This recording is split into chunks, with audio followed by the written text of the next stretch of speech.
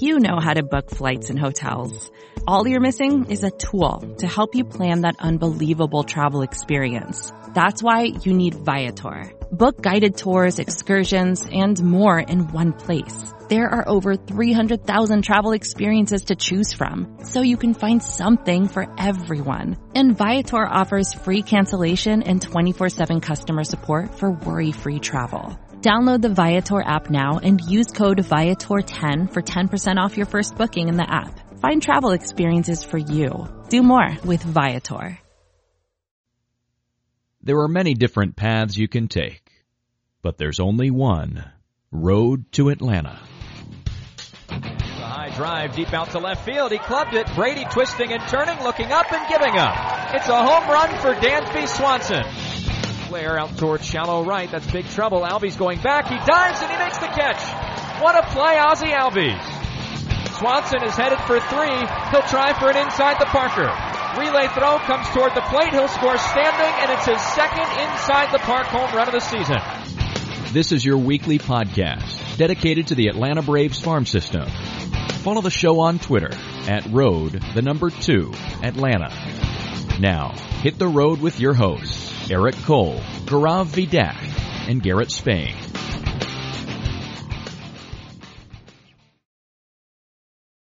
Ladies and gentlemen, welcome to the Road to Atlanta, a podcast devoted solely to the Braves farm system and Braves prospects. I'm one of your hosts, Eric Cole. You may recognize me from my work over on TalkingChop.com, where I've been since 2015 in varying managerial spots, including minor league editor and deputy site manager for the past 3 years or so now. Anyway, I've had both of those titles.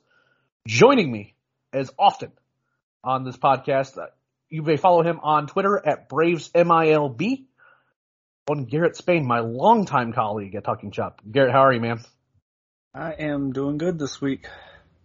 Not much else to say other than that. Yeah, it's been a pretty good week on the minor league side. Not so much in terms of trying to stay healthy and not sleep deprived. My daughter was really sick for a couple days. Don't worry, she's fine. She just got a bad stomach bug, and so I was having to be a dad for a couple days there. And now I'm dealing with this is the worst type of allergy season for me. A lot of people, it's the spring and, with all the pollen that's in the air. But for me, it's when ragweed starts sprouting, and it's right now happening. And I've been wiped out the last couple days. Today's been particularly brutal, especially since I had to get up early for what I thought was going to be a fun family function, but turned into kind of a disaster in its own right. So I'm pretty out of it today and, trying to get right. But the minor leagues were a lot of fun this week. There's a lot of action, a lot of things to talk about. We're going to try our best just to kind of make sure we cover everything. No crazy deep dives this week. We are going to try to do a mailbag. Mailbag may well be just next week when we kind of dive into some deeper topics as we kind of, as the season really starts winding down here for us. But first things first, we did have it's September call-up season. Now, typically, in years past, it was kind of like, wow, this is when the big prospects get called up and, all these roster expansion and these young names just start getting added to the roster, but the Braves didn't really have that. They didn't have any of those big type names that would be added to the roster, or even under normal circumstances, and those rules are a little bit different this go around anyway. The big news on the September call up front though was that Jacob Webb and Orlando Arcia were added to the roster. A bit surprising in some respects, but the timing was a fairly crucial point to make here. One is that they just didn't really have a lot of backup infield help, and two, this is right when Ozzie Albies was hurt at the major league level. Really hurt his knee on a foul ball. Turns out he was fine, missed a few games, but I think that kind of impacted the timing of calling up Arcia, because it seemed like it was fait accompli almost that William Contreras, another catcher, was going to get the call up just because he's playing reasonably well down at Gwinnett. Hasn't been quite as good lately, but considering what Stephen Vogt brings to the table, it seems like that he's in like a better, at least for a bench bat type piece. But they needed the infield help, so they decided to bring up Arcia instead. I imagine we could still potentially maybe see Contreras up in some situations, but overall, nothing really to be too concerned about there. Those are fairly standard moves. Again, no Pache, no Drew Waters or anything like that. Pache already being on the 40-man roster, it seems like he's kind of fitting into a good little niche in terms of good little rhythm down at Gwinnett. He's playing pretty well, but not great, not like forcing the issue or anything like that. And more importantly, they have so many of these kind of platoon type outfielders at the major league level that there's not really a need to bring him up. Just let him keep playing. If you feel like you need to make a move later on down the road, for an outfielder or something like that, maybe you look at Pache again, but it doesn't really seem like something that was necessitated a move or anything like that, other than the moves that they did make. So, Any thoughts on the September call-ups? It seemed like these were pretty straightforward names. No one that we were really crazy surprised by, except maybe RC over Contreras, but the situation seemed to warrant it. Yeah, I mean, I don't have an issue with it. I think with Contreras, I think it's more valuable to get him everyday playing time for the next month in Gwinnett than it is to have him produce, a handful of at-bats at the major league level. So I'd much rather have him at the minor league level. And then, after the AAA season ends, I would definitely rather have him at the major league level than vote, at least as, your last guy off the bench. But I think for right now, he's where he needs to be. Yeah, absolutely. Again, we kind of predicted. We didn't predict any really crazy moves or anything like that. Any, like surprise Drew Waters, is on the Braves major league roster or anything like that. Just wasn't really seem like it was at that time or place for it. There's guys certainly at AAA Gwinnett that are definitely interesting and remain interesting, especially as the season winds down. But overall, like in terms of like that first day roster expansion type thing, we just didn't really see those types of guys, that stood out for us. However, now that said, those were kind of the moves to the major league level, but Garrett's going to run down there was actually surprising a number of really interesting, I think somewhat forced, promotions, particularly with the situation down there in Mississippi where it seems like that they were definitely dealing with a bit of a COVID-19 outbreak, which kind of necessitated some roster creativity. Saw some aggression in some promotions that I think we were pretty surprised by. And also just kind of see some late season movement was nice. Garrett, break down some of the moves we saw. The biggest one was there were three big ones. Jared Schuster going to Mississippi. I'm not 100% sure. I think that one was one that was really they had to put some guys on the IL and they needed another pitcher up. They put Kingdom on the IL. So I think that was him going up. I don't know if I would think that Schuster, he's ready for the level, but I don't know if I think they kind of had planned to just keep him at Rome, but it's not a big deal either way for a month. And then Luke Waddell, after his ridiculous week, went up to Mississippi, which doesn't seem like it actually had a corresponding, they didn't have to put any of their infielders on the injured list, so it seemed like they just thought he was ready. And more importantly, it made room for Vaughn Grissom, which absolutely, after the seasons he's had at low A, it was time to push him and see what he could do. And he's responded really, really well. He had a fantastic week. He hit a home run in, I think, his second game of the week, I want to say. And he just hit all week. He's been, especially age compared to, the level he's at, he's been one of the best hitters in the minor leagues altogether when you factor that in. And he just kept hitting last week at Rome. It's been great. It's really been good to see him continue to hit, even at Rome, continue to hit. Yeah, when we saw these promotions, the first thing that crossed my mind was that Jared Schuster I just didn't think was ready. I don't think that putting him in an environment where weirdly that there's a weird number of home runs being hit in the Southern League in AA, putting him in a position where he is going to be challenged was something that he was ready for. And once we get to Mississippi, we'll kind of discover that at least for the first start, it certainly seems like that prediction had some merit to it because he got beat up a bit. But I'm thrilled for all these guys. Luke Waddell is a really great story in terms of giving him an option. It does kind of stink that guys like Hingham and Indigo also got put on the COVID IL as well. So, hope those guys are getting happy. Hope those guys are getting healthy.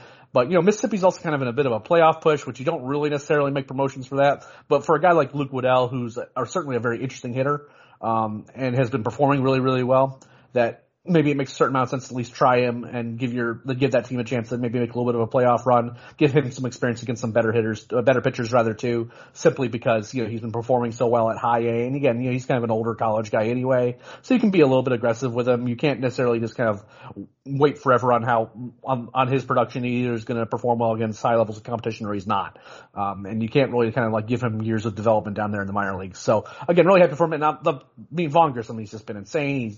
He's hit safely in every game he's been at Rome, and we're going to talk a bit about him obviously once we get down to Rome in the level by level, but really thrilled for him. He's been the best player on on Augusta's roster all year long, unless you want to make a strong argument for Joey Estes, which I would certainly respect since he's been so good as well. But those two guys have been the class of that entire Green Jackets roster, so I'm glad that he got rewarded. But overall, those were kind of the big moves down the minor leagues. Those were certainly important for their development too. Hopefully we could see them continue to be challenged and performing well. And it seems like other than Schuster, who again has just made one start and kind of got beat up, I still think we like him. You know, I'm not sure if we're in love with him, but I mean, that changeup's really good. Hopefully he can kind of get some of the home run stuff and, you know, just being able to pitch later in games and just being more of a consistent performer, in terms of missing bats with all of his pitches. That's what we need to see from him in Double-A. But for right now, you know, the first game after being promotion, we've seen a lot of guys struggle with, especially on the pitching side. So nothing we're super concerned about. So the way this usually works on the show after we get through all the newsy stuff is we go down level by level as to who's been doing what at each level.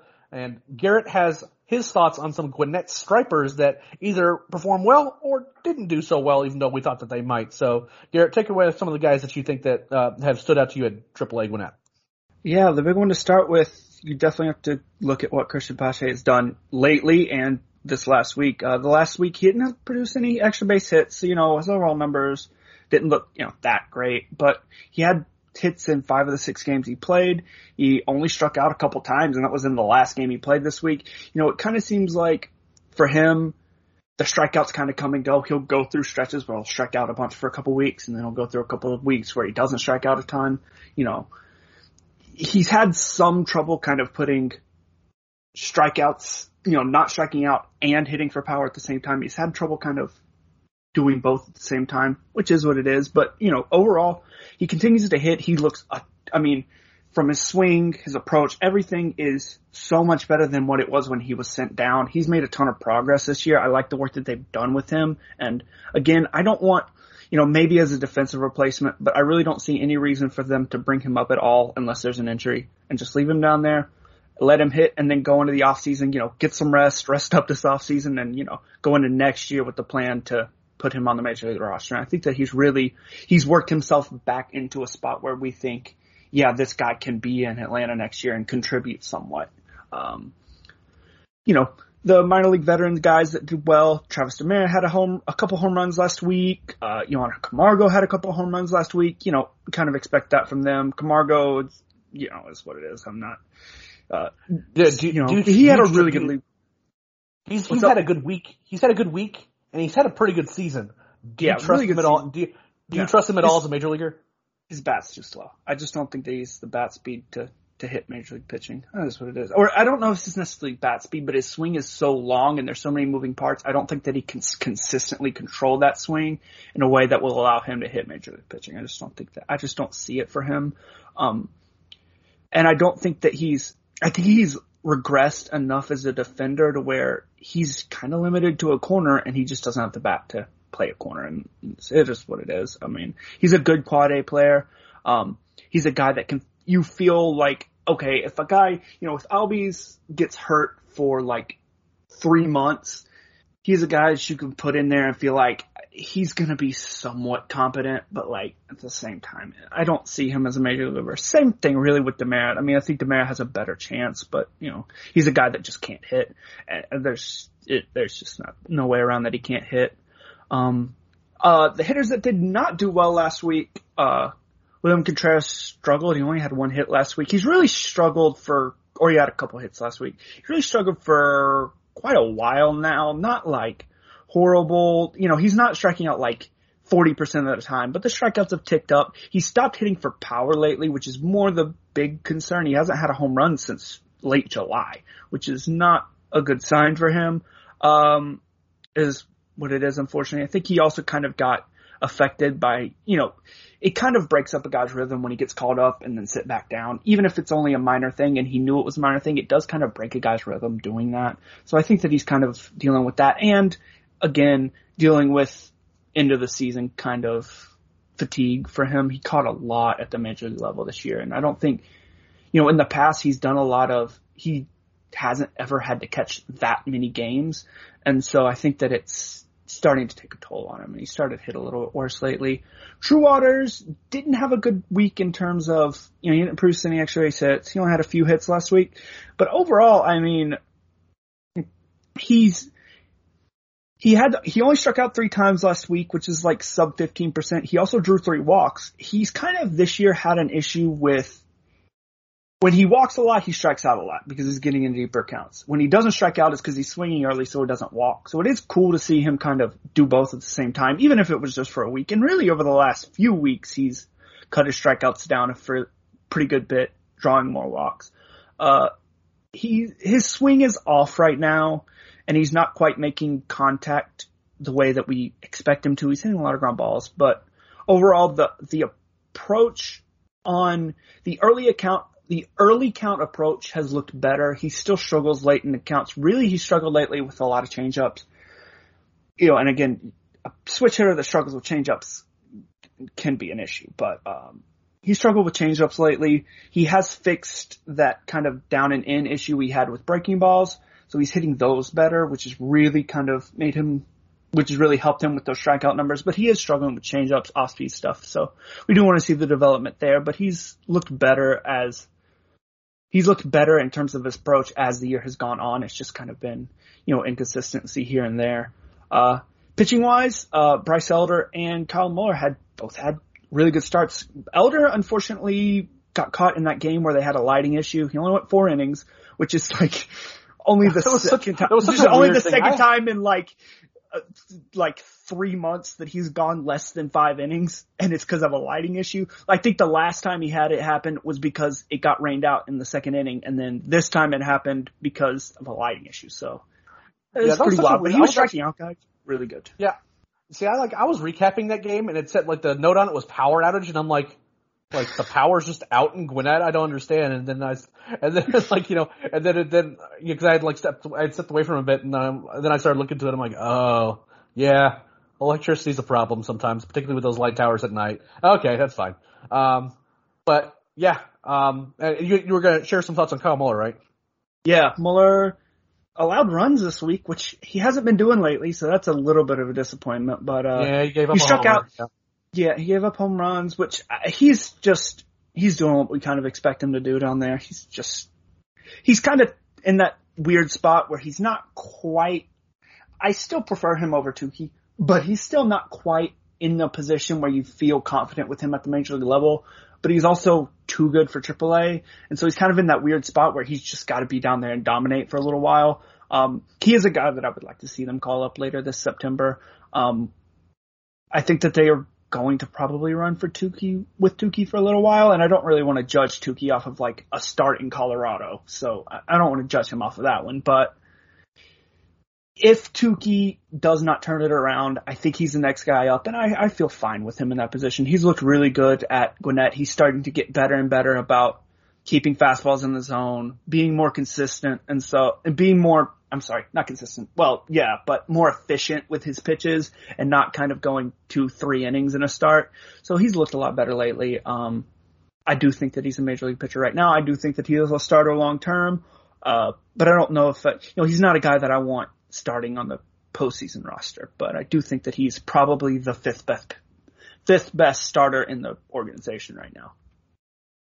Yeah, Muller, since he's been going down to Gwinnett, honestly been really good. He's gone 6 innings in every start, all 3 of them. Didn't give up an earned run in either first 2. Did give up the home run in this one, but just strikes out a batter an inning. He's just, he's kept in consistency, right? Like he's just, he does what he does. He's hard to square up. He doesn't get hits. He does walk more guys than I think we'd like, but he's still been fine. I think that's fair to say he's been fine in that regard. And, again, he's just, if he can just consistently control all those levers of his and just consistently find the zone when he really needs to, an errant pitcher too is one thing, but when he has an inning where he walks back to back guys, it's kind of you start worrying a little bit, and then that's when starts can go south for him. Now, fortunately, in AAA, he's been able to handle those guys just fine, and he's not afraid to trust his stuff and just kind of barrel one down on a guy right in the zone. But hopefully he continues to make the progress that he needs to make. I do think that the Reds are going to try to give Tukey another shot at the start. I am far less bullish than even most people are on Tukey at this point. I love Tukey stuff. I love the talent. I want to believe, but this guy's been breaking our hearts over and over again for years now. He has these crazy starts, he has this crazy stuff, and then he has these starts where he just can't find the zone, and then when he does find the zone, he gets hit really hard. And again, it's not a not working hard enough problem. There's not an easy fix to the issues that he has. It's just sometimes he has it and sometimes he doesn't. Hopefully he can get things figured out. And I think you're right that, a start in Colorado is not necessarily a super fair metric, but at the same time, like if it was my decision, and I know that the timing of all this with Drew Smiley just like completely forgetting how to pitch, like didn't really line up because of when Muller pitched versus when Tukey was available to pitch. So like I understand the timing of, you know, like who they're using, but at the same time, I'd like to see Muller in that spot personally. That's just me. So, and again, just, you know, shouts out to Johan Camargo being, a perfectly reasonable hitter in AAA. Can't seem to do it at the major league level, and considering he's been playing a lot of first base, among other things down there in Gwinnett, that position is pretty well occupied, at least for the rest of this year, in Atlanta. So I'm just not really sure where the fit is for him. But, you know, you definitely kind of hit on all the guys. You know, I kind of wish I'd been able to see Bryce Elder pitch the rest of that game, because he had that kind of weird game where his line looked significantly worse than how he pitched, considering, that the Gwinnett relief corps led by Chasen Bradford decided to get him torched up for a few runs, of inherited runners his previous start. So, but again, he's a guy that I really like a lot. I think he's going to be in some really interesting conversations going into next year, simply because he's a guy that just eats innings. He's missing more bats. That slider is really, really good. And the fastball's been significantly better than I thought it was going to be. So I really like Elder. Hopefully he can kind of continue just to finish the season strong. I don't mean he's not like a factor this year for sure, but I mean, especially with guys like Muller sitting right there and Tucker Davidson, in theory anyway, being able to come off the injured list before too long. But, you know, he's a guy that's definitely going to be interesting for 2022, especially if any other moves, beyond like the Charlie Morton extension, like looking at you, Drew Smiley, see if there's any other moves in the rotation that need to be made, with maybe the guys getting hurt or not being back in time, like in the case of Mike Soroka. So we'll kind of see what he looks like, but he could be an interesting player at least sometime in 2022, because he's pitched really, really well this year. That takes us to Mississippi, who actually played baseball games this week, Garrett. That's pretty exciting. We got to actually talk about Mississippi. For those who aren't aware, that they had a really serious COVID-19 outbreak in Mississippi last week, where they basically lost an entire series, and then Hurricane Ida came through and was costing them 3 games early in the week, but we finally got to see Mississippi play some baseball. Garrett, who caught your eye down there in Mississippi? They had 7 home runs in one game, and 3 of them came from Grayson Janista, who had 4 home runs in 3 games. He has these stretches where he'll have like 3 or 4 games back to back where he's just otherworldly, and then he'll just not hit for a month. And this was one of those days where he just kind of went off. So true. True. I mean, it is so hard to raise your slugging percentage by 43 points in September. And he did that in one game. He hit 4 home runs in a week, which is pretty impressive. Justin Dean had a really, really good week last week. 6 hits in the 3 games he played. Didn't strike out at all, which is kind of like the thing with him. Whenever he's not striking out, he's really good. Whenever he is striking out, he's not. He played really well last week. You know, the more the season has gone on, the more I'm concerned about him long term, but I do like him. I like what he provides. He's, you know, a 4th, 5th outfielder type that can really run, play defense, and if he can hit even a little bit, he has enough to fit on a bench in the future.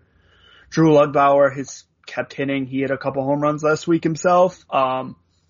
He's just really way, way, way better than I thought he was going to be. He's still striking out a ton. He has like the 9th or 10th highest strikeout rate in like the entirety of minor league baseball. I think I looked that up the other day. Steven Padalina has the highest, by the way, so that's not a good sign. But my boy Steven, unfortunately, but he looked really good last week. He continues to hit, and that's just kind of what he's doing.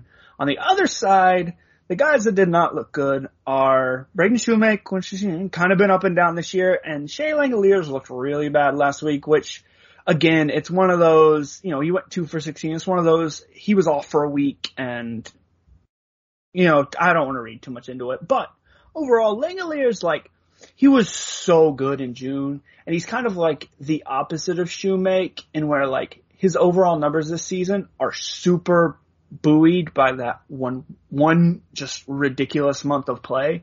And overall, I mean, he hasn't been bad outside of that. He definitely hasn't been bad. And obviously the defense is fantastic, but I think he's been a little less, he's definitely been overall, I don't think he has been quite as good hitting wise as the numbers say. He's striking out a ton. Whenever he's not hitting home runs, he's just not producing a lot.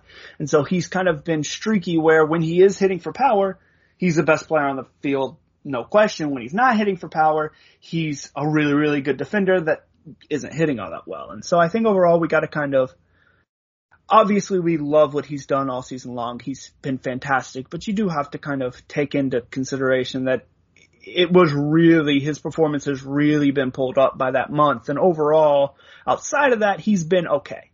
Not otherworldly, definitely not bad. He's been just a bit above average, and that's kind of what he's been, which with his defense is more than enough. What he's done outside of that month with his defense is more than enough, but it definitely isn't like, I think a lot of people look at the numbers and say, wow, that's, a superstar catcher. And, you might want to pull it back a little bit on that one. Pitching wise, we talked about it. Jared Schuster looked really, really bad. He gave up a couple, how many, 2 or 3 home runs? I think it was 3. Either way. I think it was 3. He looked really, really bad. That was not 2 home runs, 8 runs. I'm not entirely surprised. He hasn't missed a lot of bats. And at Double-A, you can't really, I don't think that he can get away with leaving his I think at High A, the hitters are not good enough yet to hit him when he makes mistakes. I think at Double-A, when he makes mistakes with that fastball, it's just going to get hit. And then he's just got to be better with it in terms of locating it, keeping it out of the middle of the plate. All of his pitches, but mostly the fastball. He just has to keep it out of the middle of the plate. And that has been a struggle for him all year. And that's why you've seen a lot of home runs. Freddie Tarnok was fine. I don't think that his command definitely wasn't the best. It wasn't the worst. He hasn't been lately striking out as many guys as he was to start off in Double-A. I don't think that his curveball has quite been able to. He hasn't been able to spin the curveball quite the way he has wanted to in the past. And kind of when he is effective, it's because he is dominant with that curveball. It's been a little more inconsistent lately. Again, guys wear down late in the season. He's had a lot of injury issues, and so he's done really, really well at Double-A. Overall, I mean, given where he was coming into this year and what we thought he was going to be, he's been phenomenal. I've been extremely impressed with him all year, and I love the pitches that he's bringing to the table. I can't comment too much on the start. I'm just going to look at the numbers here. Spencer, I'm not allowed to watch Spencer Strider starts anymore. No, you're not. No, you're not. Nope. And I didn't look up the score. I'm just now looking at the start, and he pitched 5 scoreless innings with 8 strikeouts. So, I definitely think that's my sign to, avoid ever looking at Spencer Strider ever again. Yeah, just for our listeners who aren't aware of this kind of, I say it's an inside joke, but I swear to you I've threatened Garrett multiple times to not even mention his name in our chat. Every time that Garrett has recapped a day that has a Spencer Strider start on it, Spencer has struggled in one way or another. And for those who have been following minor league baseball at all, largely Spencer has looked really, really good this year. So we kind of made a rule that we just kind of hope that it doesn't land on a Garrett day for recaps, and he's just not allowed to talk about him or tweet about him. There was a situation where he wasn't even covering the recap.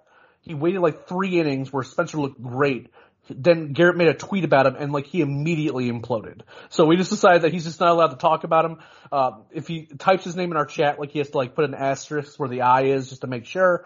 So he has mentioned him on this podcast. So if he struggles in his next start, you know exactly who to blame. One Garrett Spain at Braves MILB. Send your complaints there. But looked really, really good. The fastball at the top of the zone. He's one of the leaders in terms of strikeout rate in all of minor league baseball. And it's because of that high fastball that he gets a lot of rise on, gets a lot of swings and misses on. The breaking ball has gotten significantly better as the year's gone on, and he's continuing to mix in that changeup. Still not throwing it a ton, but when he does, it's looking pretty good. So when you have a fastball like his, if you can keep guys even a little bit honest with that changeup, good things are going to happen. So overall, really, really happy. The only thing with Spencer is just because, if he does miss, he misses a little bit down in the zone. And that's where, if he doesn't get the rise he's looking for, all of a sudden it's kind of a fat 98, which can go a long way if a guy can put a barrel on it and time it up. And he doesn't get a ton, he doesn't vary his velocity. He just throws really hard at the top of the zone, and gets that movement that he's looking for. But if he doesn't get that, all of a sudden it's not, you can time him up a little bit. He definitely can get in some battles with foul balls at times, just because, again, you kind of know how hard he's going to throw. And he's not throwing 102, so it's not impossible to hit him. It's just, if he doesn't get the movement that he wants, he can get himself a little bit of trouble.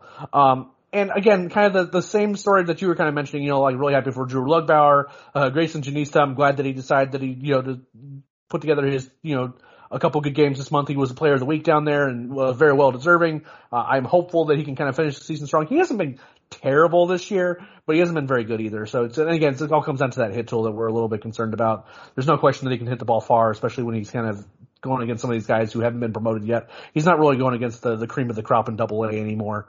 In terms of opposing pitchers. Also, hat tip to Trey Harris, who had 5 hits in 4 games this week. Fun little fact about Trey Harris that I was kind of looking at, I was kind of wondering about.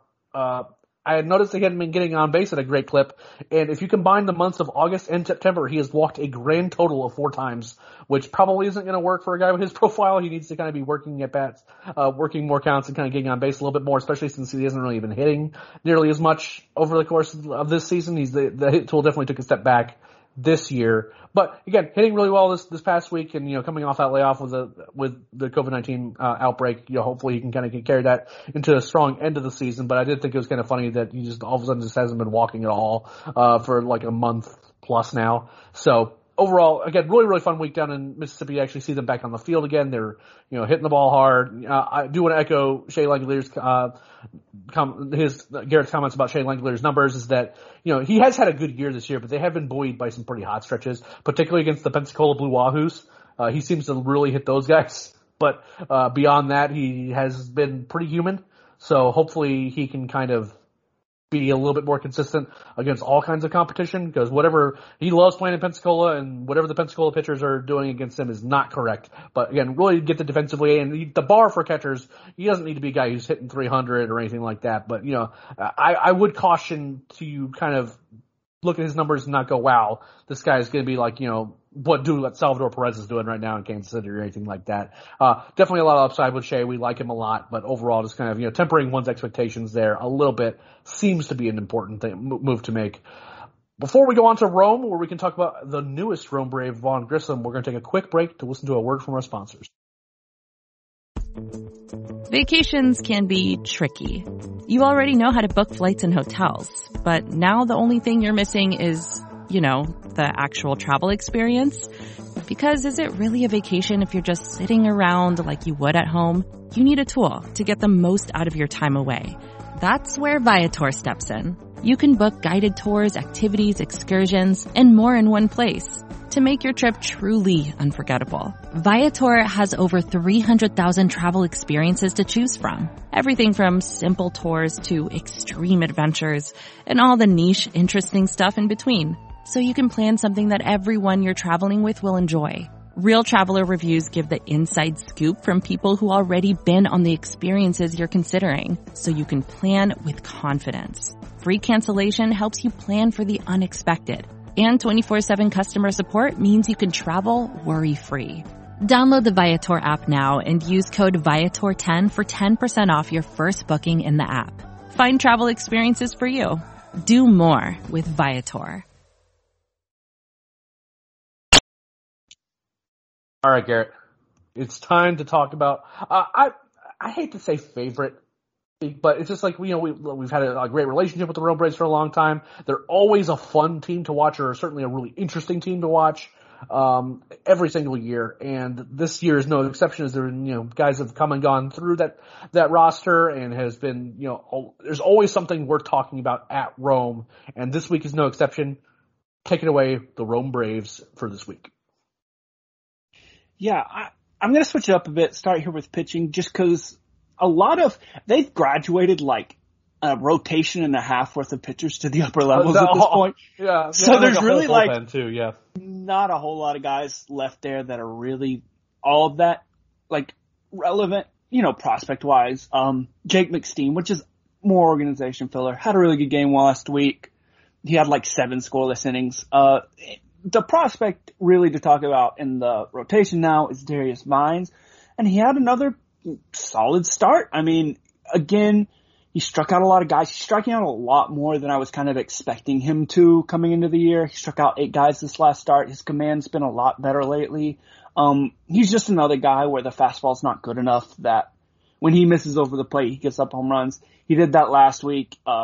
He gave up a home run last week, which is like 5 or 6 straight games with a home run, which is not ideal, but otherwise he looked really, really good. And I've just liked a lot of, his pitch mix outside of the fastball, the pitch mix is really, really good. It's just the fastball isn't quite what we would like it to be.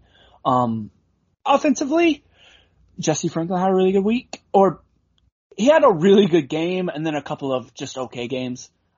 He had a really good game to end the week. He hit another home run, which is kind of his first home run in quite a not a while. It's August 25th, but it's like he hasn't hit a lot of home runs. But he's definitely reined it in a little bit from that rampage he was on, for sure. Yeah. But he crushed another one. When he hits them, they go. And it is good to see him hitting, right? And he stayed healthy all year, which is a good sign.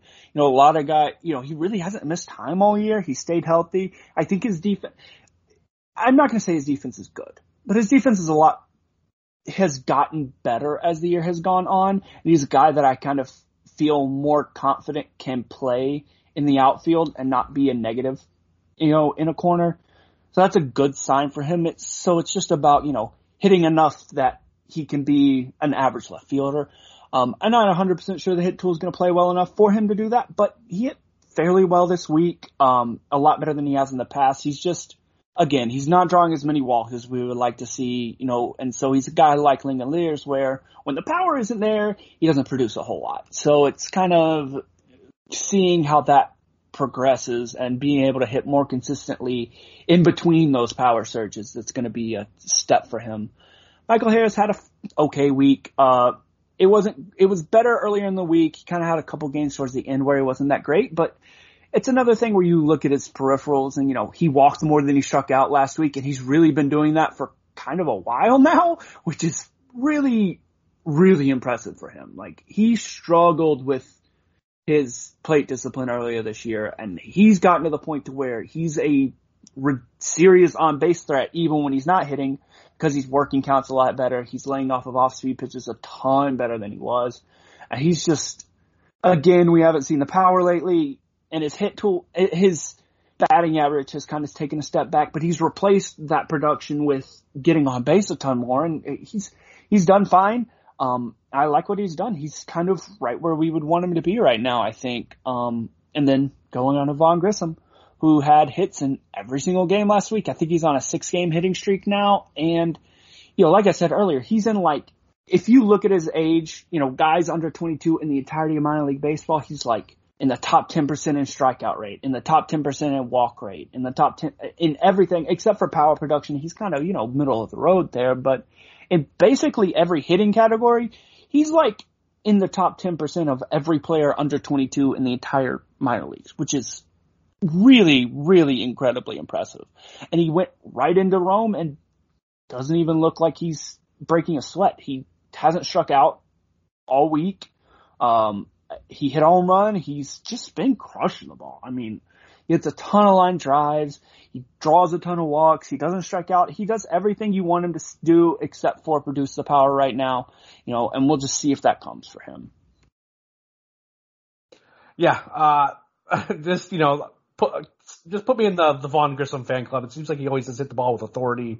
Even when they're on line drives, he gets a little bit more lost in that swing and just kind of, learns a little bit more just when he can really uncork his power and things like that. We're going to see more of that power production from him.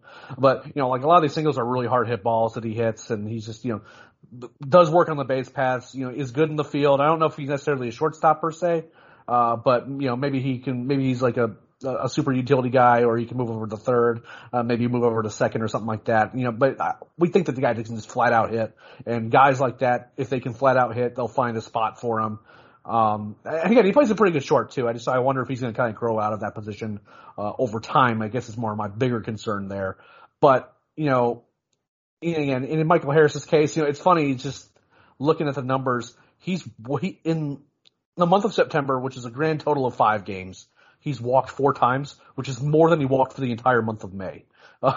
So, progress has definitely been made. I think for the first 2 months of the season, he only walked 7 times total. Up and so far, I think he's up to 22 walks now. Again, it's something he's very clearly working on, and it's combined with the fact that opposing pitchers don't seem particularly nearly as interested in trying to challenge him, because he's going to hit the ball hard, and he's going to do some damage if you just let him do whatever he wants to do. So, the last week or so wasn't particularly awesome or anything like that, but, just like give gets on base a good bit. He still got on base a good clip. He was walking. He was scoring some big runs. He was in part of some big innings for Rome last week. So he just continues to contribute, and he's just been very, very good all year. Darius Vines is an interesting case for me because, again, and I've said this a few times, and Garrett mentioned it too, is that if that fastball is like half a grade better, he's like one of the better. How do I put it? He's just flat out one of the better pitching prospects in the entire system, right? It wouldn't take that much because the secondaries are so good that if the fastball could be respected just a little bit more, I think it would play up so much with those secondaries of his. And that would really be something to see. And again, I don't know if that means, can he get another tick in his velocity? Maybe go into like a driveline type program, or is there a mechanical adjustment that could be made there to incorporate his lower body a little bit more, just to get another tick there, or get a different type of movement or something like that, just to make that play up just a little bit.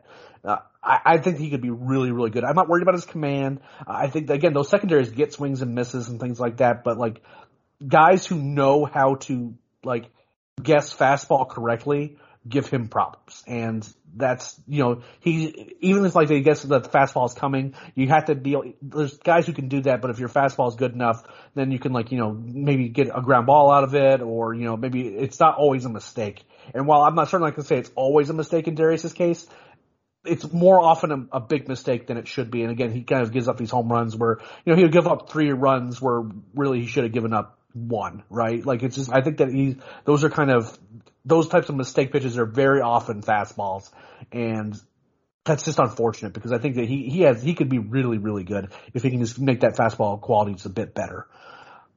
Last but not least, we're kind of back now to kind of dreading talking about the Augusta Green Jackets because a lot of the guys that we want to talk about haven't been either performing very well or have been promoted.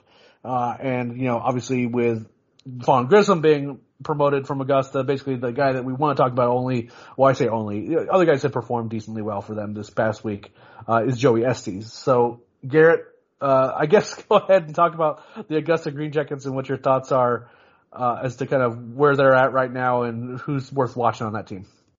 You seem upset, but I'm excited because Braulio Vasquez had a couple of absolutely ridiculous games. The Grayson Janisa special, except with stolen bases. Yep. He hit home runs in back-to-back games, which was his first home run since beginning of July, and then he just did it in back-to-back games. He almost hit for the cycle in one game. He almost hit for the cycle and stole 2 bases in the same game. He had 6 hits in 2 games. He was ridiculous for 2 good games. I mean, I love Vasquez because he's just so interesting, right? I don't think that he's good, but his outcomes are so ridiculous. He's gonna play the game the way he plays the game, and if he's on base, he's gonna steal second base, and he's gonna go up there hacking. And it's kind of fun to watch, even if it's not pretty to watch. It's a little bit fun. If he's in a game and it goes to extra innings, he will have the most ridiculous stat line in that game by a long shot. It'll be like a 12-inning game. He'll go 1 for 4 with a hit by pitch, a home run, 3 stolen bases, and an error. It is the big, with 3 strikeouts. So he's all or nothing. Mess, but yes. I'm not even sure I could call it like a 3 outcome player. It's weirder than that. So, but yeah, Braulio's a lot of fun. Now on to a guy who is a legitimate prospect. Justin Henry Malloy had a really good week last week, which he's kind of struggled right off the bat.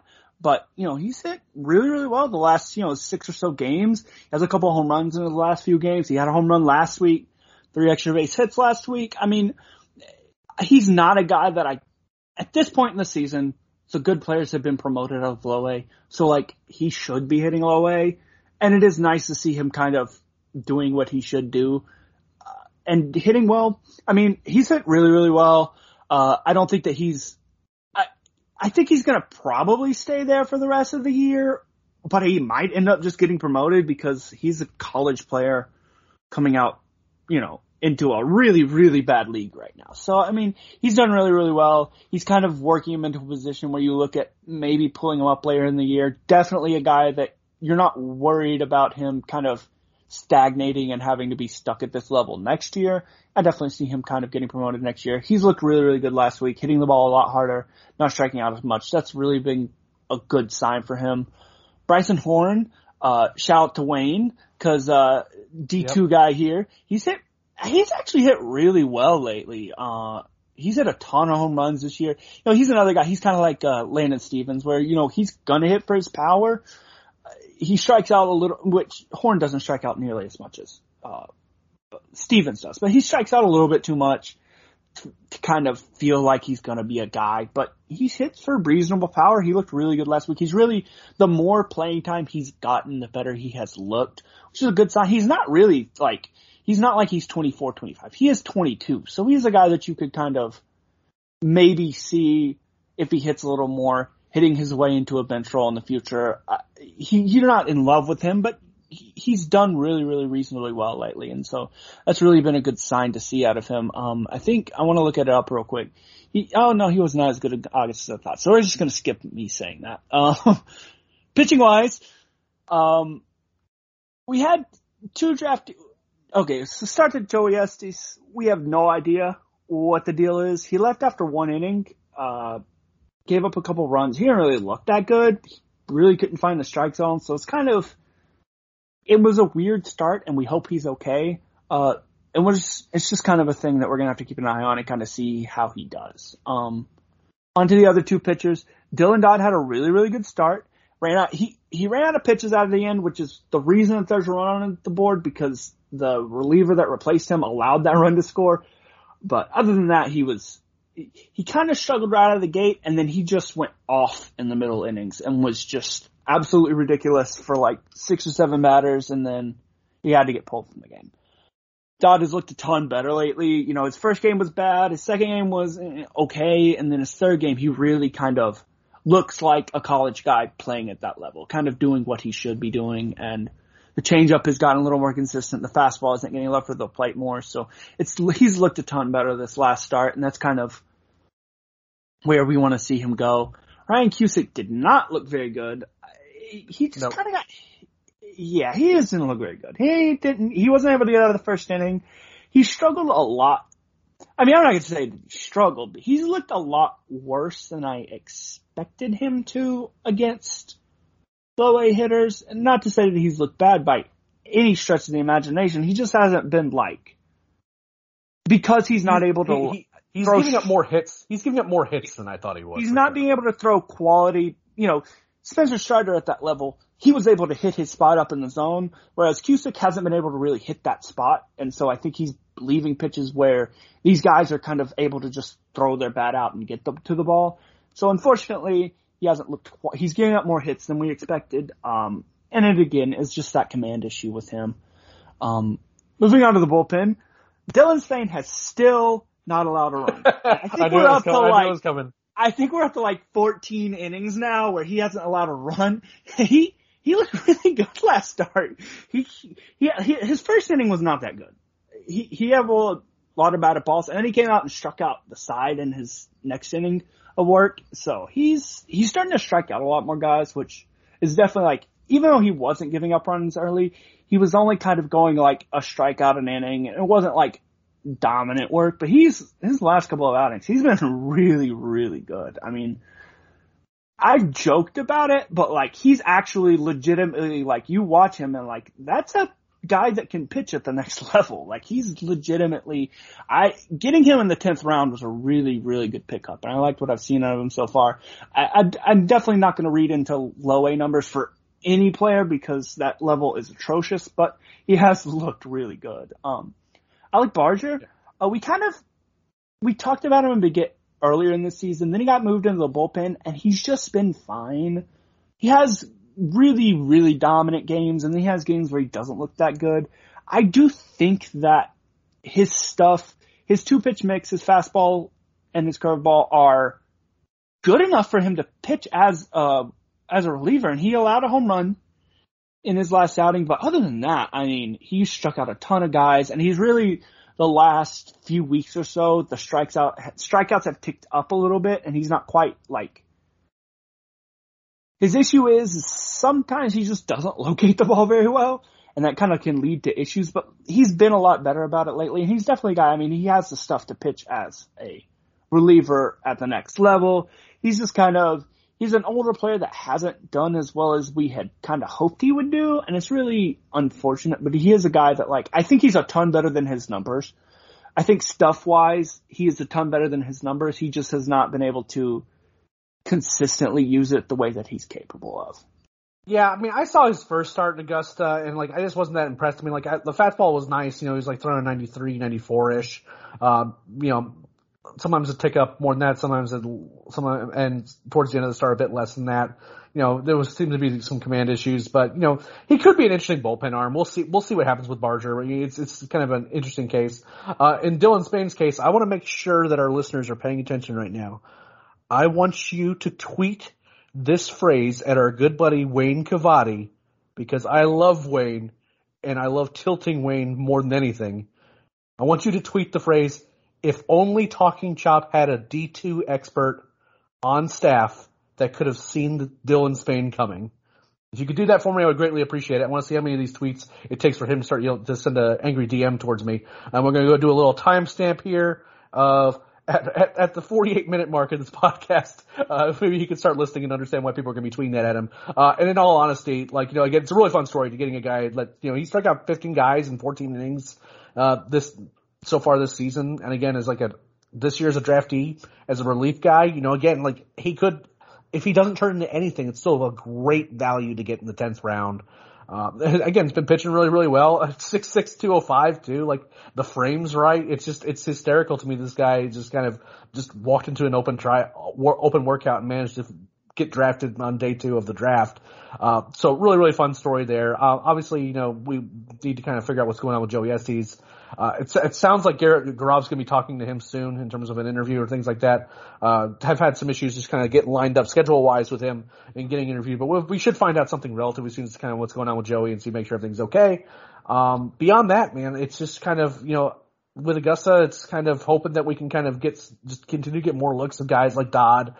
In Cusick's case, you know, like, he's still striking out guys, but my only thing there is just that he's getting hit harder than I thought he was going to. So hopefully he can kind of get sorted out. And it's also worth mentioning too, and this is kind of a big thing, draft year debuts, like, you can only take with a grain of salt, because, like, these guys aren't on the same sort of throwing programs that they were used to. They're kind of getting integrated to pro ball. They're only throwing a few innings here and there. They're working on specific things. It's not necessarily how they would pitch in normal game situations. You know, they're trying to see, like, you know, top end velocity, top end spin rate. You know, hey, we need you to throw your curveball a bunch to start. Hey, we need you to, you know, throw your changeup, you know, things like that. So, you know, these are kind of like, you know, they're working through things. Like, the overall numbers aren't necessarily super concerning, but I will say that I'm a little bit surprised that low A hitters have been able to square him up as much as they've been able to so far anyway.